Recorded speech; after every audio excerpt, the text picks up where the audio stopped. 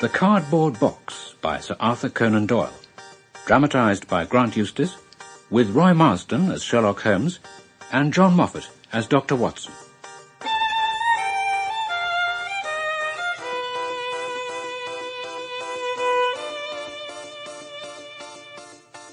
It was a blazing hot day in August. Baker Street was like an oven, and the glare of sunlight upon the brickwork of the house across the road was painful to the eye. It was hard to believe that these were the same walls which loomed so gloomily through the fogs of winter. My term of service in India had trained me to stand heat better than cold, but everybody was out of town, and I yearned for the glades of the New Forest or the shingle of Southsea. But to Sherlock Holmes, neither the country nor the sea presented the slightest attraction. He loved to lie in the very centre of 5 millions of people, with his filaments stretching out and running through them, responsive to every little rumour or suspicion of unsolved crime. At this moment, Holmes was too absorbed for conversation, reading and rereading a letter he had received by the Morning Post. The newspaper offered nothing of interest, so I tossed it aside, leaned back into my chair, and fell into a brown study. Suddenly, my companion's voice broke in upon my thoughts. You are right, Watson. It does seem a most preposterous way of settling a dispute. Yes, most preposterous. What? Just a moment. What is this, Holmes? I mean, that is precisely what I was thinking. It's beyond anything which I could have imagined. Do you remember that some little time ago I read you the passage in one of Poe's sketches in which a close reasoner follows the unspoken thoughts of his companion? Yes, I recall it seemed a mere tour de force by the author. And on my remarking I was constantly in the habit of doing the same thing, you expressed incredulity. Yeah, no, I'm sure I never made such a remark. Or perhaps not with your tongue, my dear Watson, but certainly with your eyebrows. So when I saw you throw down your paper, which drew my attention to you, I was very happy to have the opportunity of reading off the train of thought you'd entered upon, and eventually of breaking into it. But in the example you read to me, the reasoner drew his conclusions from the actions of the man whom he observed. Now, if I remember correctly, he stumbled over a heap of stones and looked up at the stars and so on. That's right. I mean, what clues can I have given you just seated quietly in my chair? Oh, you do yourself an injustice. The features are given to man as the means by which he shall express his emotions. Yours are faithful servants. What, do you mean to say that you read my train of thoughts from my features? And especially your eyes. Can you recall how your reverie commenced? No, I cannot. Well, then let me tell you. Your eyes fixed themselves on the unframed portrait of Henry Ward Beecher, which stands upon the top of your books. Then you glanced up at the wall, and your meaning was obvious. You were thinking that if the portrait were framed, it would just cover that bare space and correspond with General Gordon's picture over there. You have followed me exactly. So far, I could hardly have gone astray. But now your eyes and your thoughts went back to Beecher. I was well aware you could not recall his career without thinking of the mission which he undertook during the Civil War. Yes. When a moment later your eyes wandered away from the picture, I suspected that your mind had now turned to the Civil War itself. Yes, you are perfectly correct. At first, you thought of its gallantry, but then you grew sadder. You shook your head. Your hand stole towards your old wound. A smile quivered upon your lips. The ridiculous side of this method of settling international questions had forced itself upon your mind. At this point, I agreed with you that it was preposterous. Your deductions are absolutely correct. And yet, now you've explained it, I confess I am as amazed as before. Well, it was very superficial, my dear Watson, I assure you. I should not have intruded had you not shown some incredulity the other day. Well, I shall not do so again. Yes. But I have here a little problem which may prove more difficult of solution than my small essay in thought reading. Does that letter herald a new case, then? The true herald was the newspaper. Tell me, did you observe the small paragraph referring to the remarkable contents of a packet sent through the post to Miss Cushing of Cross Street, Croydon? No, I saw nothing. Well, then you overlooked it. Just pass it across, I'll find it for you. Yes. Here, under the heading, A gruesome packet. The article told how Miss Cushing had been made the victim of what seemed to be a revolting practical joke. The packet that came through the post contained a cardboard box filled with coarse salt. On emptying this, Miss Cushing was horrified to find 2 human ears, apparently quite freshly severed. The box had been sent from Belfast the morning before, with no indication of the sender. The matter was the more mysterious, as Miss Cushing, a maiden lady of 50, had led a most retired life. Some years previously, however, she had resided in Penge, and let apartments in her house to 3 young medical students. As she had been obliged to get rid of them on account of their noisy habits, the outrage could have been perpetrated by one of them who owed her a grudge, and who hoped to frighten her by sending her these relics of the dissecting rooms. So much for the Daily Chronicle. Now, for the letter from the police. Our old friend Lestrade, eh? I think this case is very much in your line, Mr. Holmes. We are finding a little difficulty in getting anything to work on. We have, of course, wired to the Belfast Post Office, but they have no means of identifying this particular parcel. The box is a £half-pound box of honeydew tobacco and does not help in any way. The medical student theory still appears to me to be the most feasible. But if you should have a few hours to spare, I should be very happy to see you out here. Well, what do you say, Watson? Can you rise superior to the heat and run down to Croydon with me on the off chance of a case for your annals? Yes, I was longing for something to do. You shall have it, then. Be so good as to ring for our boots and tell them to order a cab. Right. A shower of rain fell while we were in the train, and the heat was far less oppressive when we reached Croydon. Holmes had wired ahead, and Lestrade met us at the station.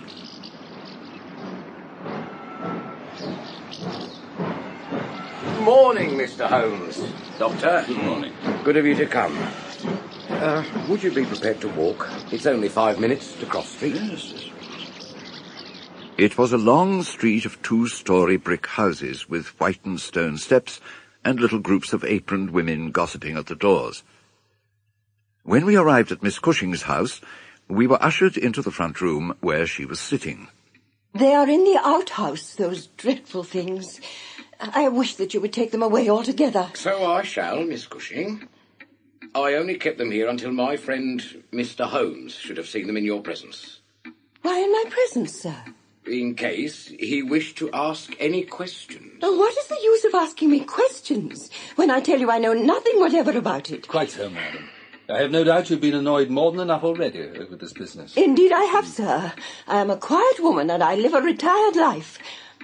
I won't have those things in here, Mr. Lestrade. If you wish to see them, you must go to the outhouse. That was a small shed in the narrow garden which ran behind the house.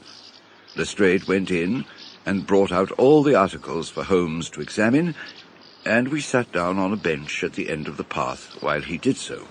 This string is exceedingly interesting. What do you make of it, Lestrade?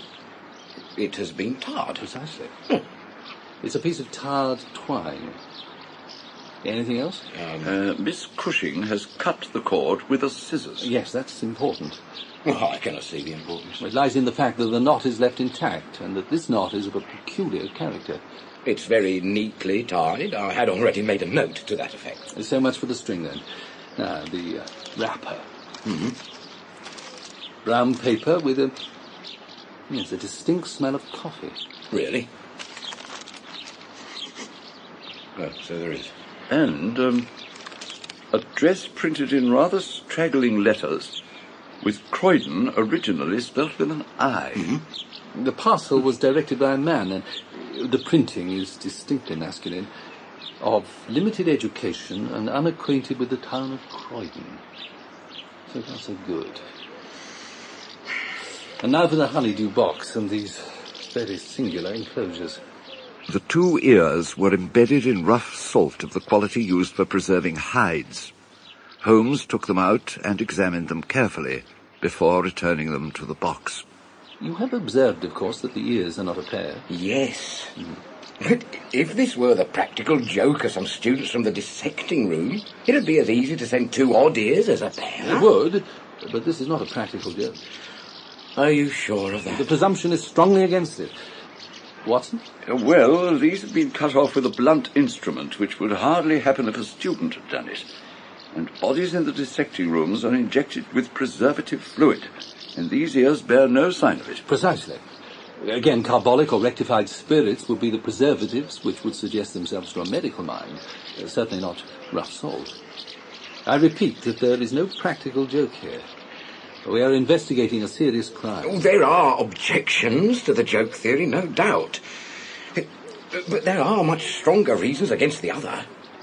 We know that this woman has led a respectable life here and in Penge for the last 20 years. Why on earth should a criminal send her proofs of his guilt, especially as, unless she is the most consummate actress, she understands as little of the matter as we do? That is the problem which we have to solve. Ah. For my part, I shall set about it by presuming that my reasoning is correct. So, a double murder has been committed. One of these ears is a woman's, small, finely formed, and pierced for an earring. The other is a man's, sunburned, discoloured, And also pierced for an earring. These two people must be presumed dead, or we should have heard their story by now.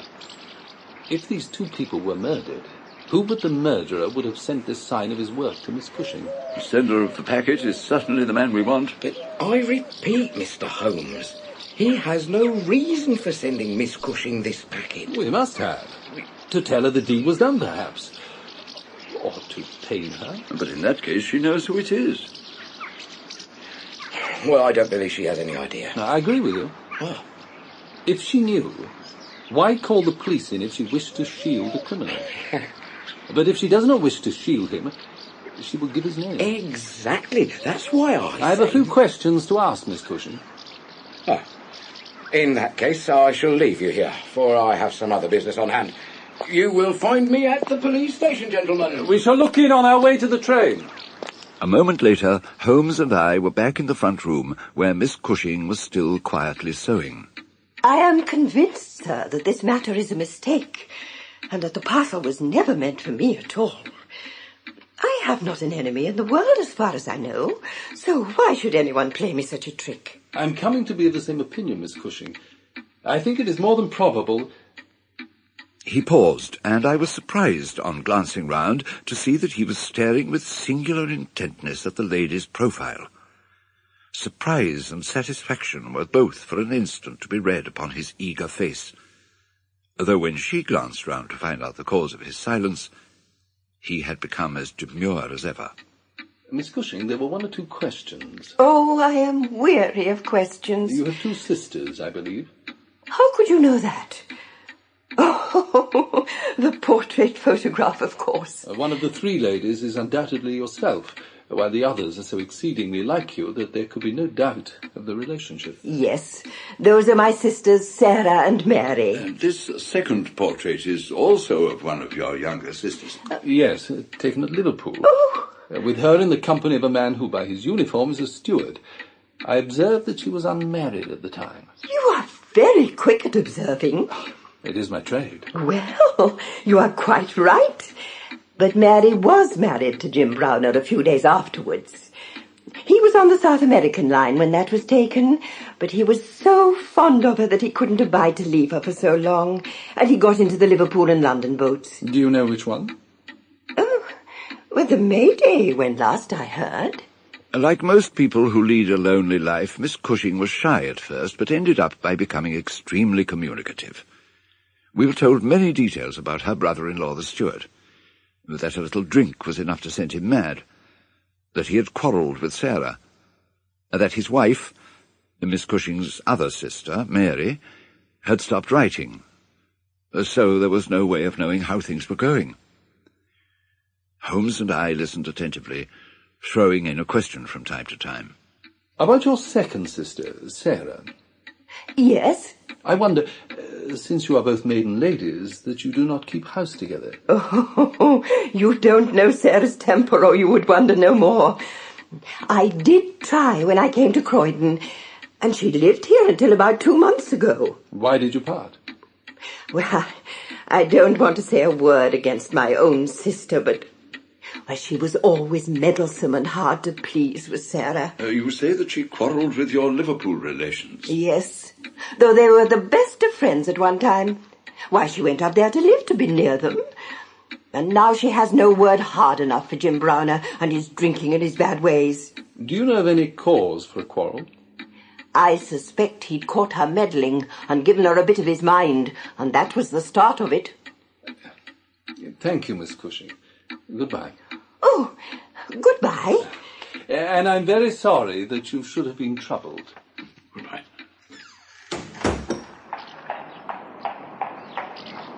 A simple case, Watson. Oh, really? But there have been one or two very instructive details in connection with it. Have you that note you made of Sarah Cushing's address? Yes, it's, New Street, Wallington. Very good. Cabby! We must strike while the iron is hot. Jump in, Watson. New Street, Wallington, cabby, and just pull up at the telegraph office as you pass. At the telegraph office, Holmes sent off a short wire and then lay back in the cab with his hat tilted over his nose until we pulled up at a house not unlike the one we had just quitted. Wait, please, cabby. Holmes had his hand upon the door knocker when the door opened and a grave young gentleman in black appeared. Is Miss Cushing at home? Miss Sarah Cushing is here, but she is extremely ill. Oh, what is the matter? She has been suffering since yesterday from brain symptoms of great severity. Will we be able to speak to her? As her medical advisor, I cannot possibly take the responsibility of allowing anyone to see her. I should recommend you to call again in 10 days. Goodbye to you. Well, if we can't, we can't. Well, perhaps she could not or would not have told you very much. I did not wish her to tell me anything. I only wanted to look at her. However, I think I've got all that I want. Cabby, drive us to some decent hotel, would you, where we may have some lunch. When we reached the police station in the afternoon, Lestrade was waiting for us. Telegram for you, Mr. Holmes. Ah, it is the answer.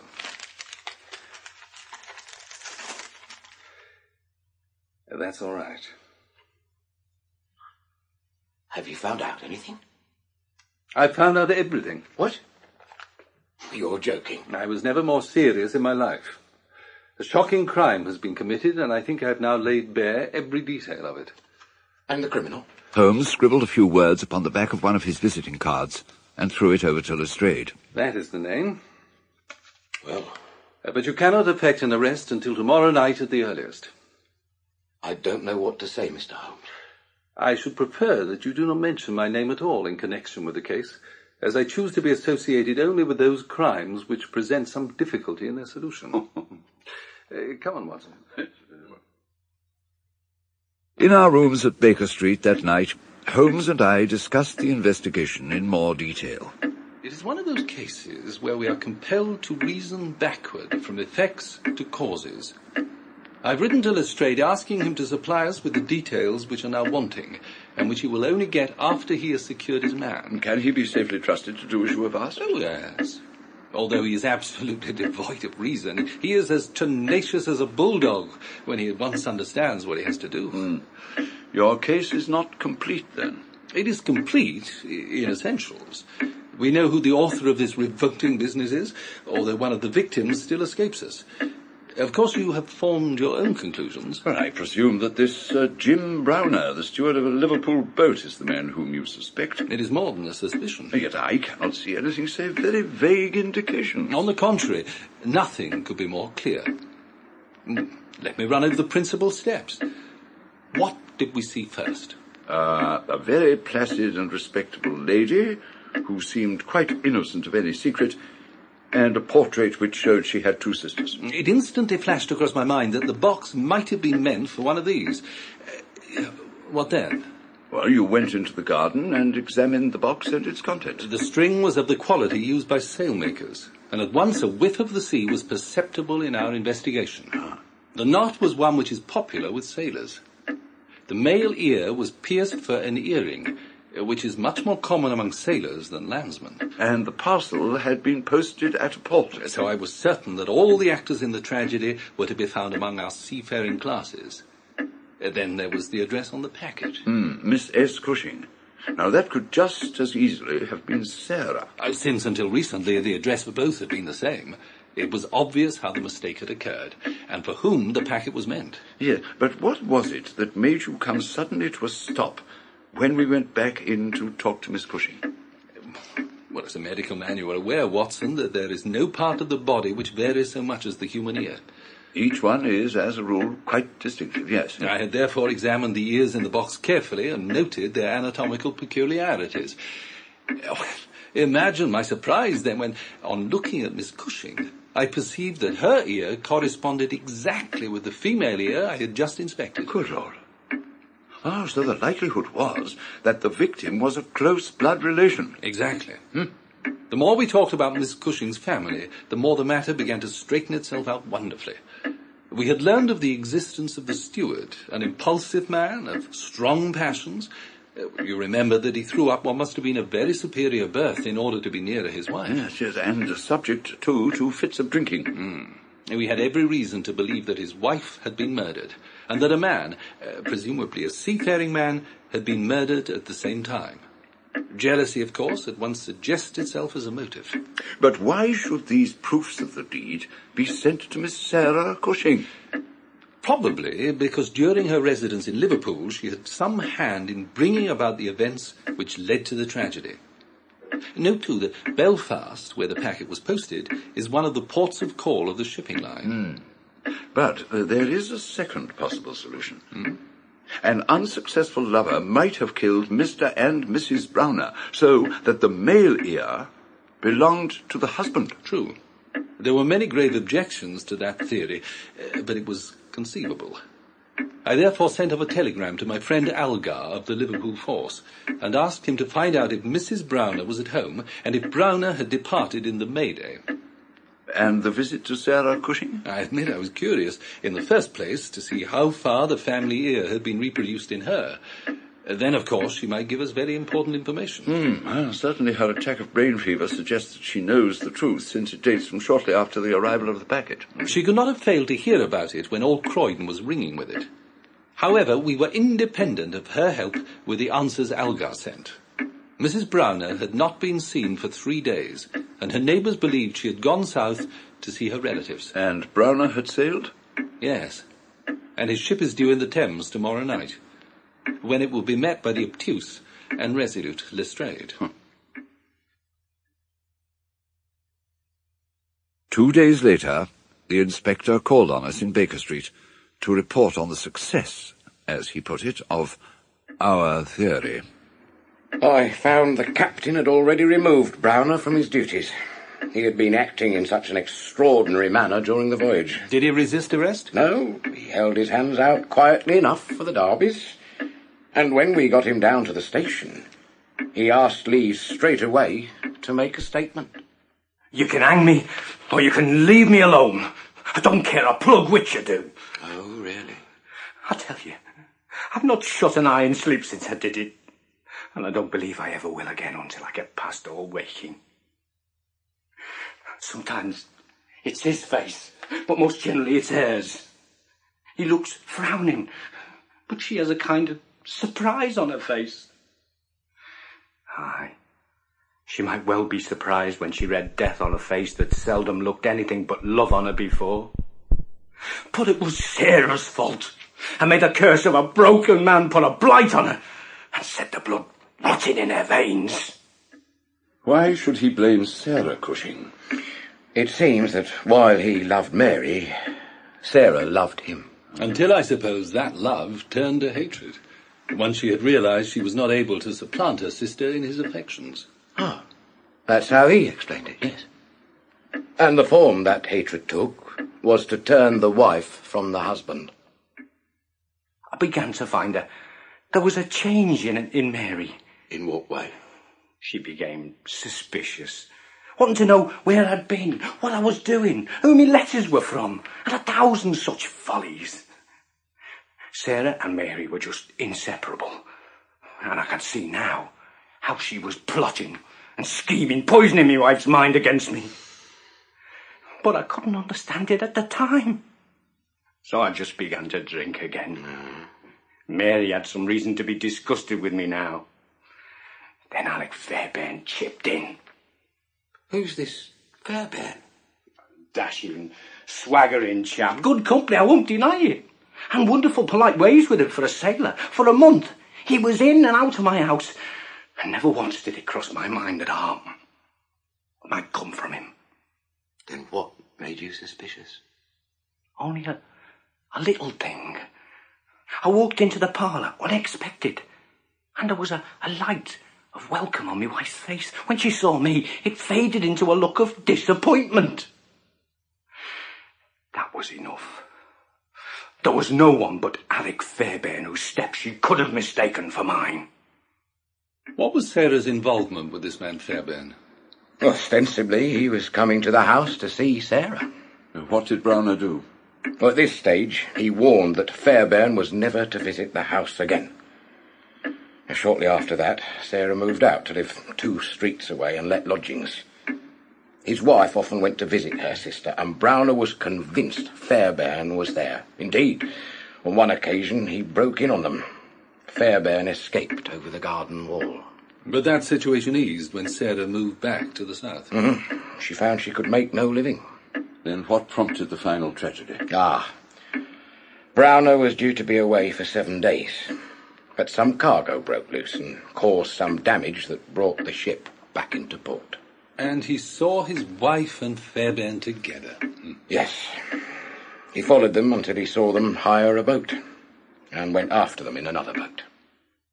It was just as if they'd been given into my hands. There was a bit of a haze, and you could not see more than a few 100 yards. When I caught up with them, there was a haze like a curtain all around us. I crushed his head like an egg with my oar. I would have spared her, but she threw her arms round him, calling out, "Alec!" So I struck again. And by the Lord, if Sarah had been there, she should have joined them. Then I pulled out my knife. Yes. A melancholy story. What happened to the bodies, Lestrade? He tied them to the boat and stove it in so that it sank. Thinking the owner of the boat would believe they had drifted out to sea and been lost. Mm-hmm. Browner rejoined his ship and sent the package the next day from Belfast. Once Lestrade had left us, Holmes sank back in his chair with a solemn expression on his face. What is the meaning of it, Watson? What object is served by this circle of misery and violence and fear? Well, it must tend towards some end, or else our universe is ruled by chance, which is unthinkable. Yes, but what end? There is the great perennial problem. And human reason, my dear Watson, is as far from an answer as ever.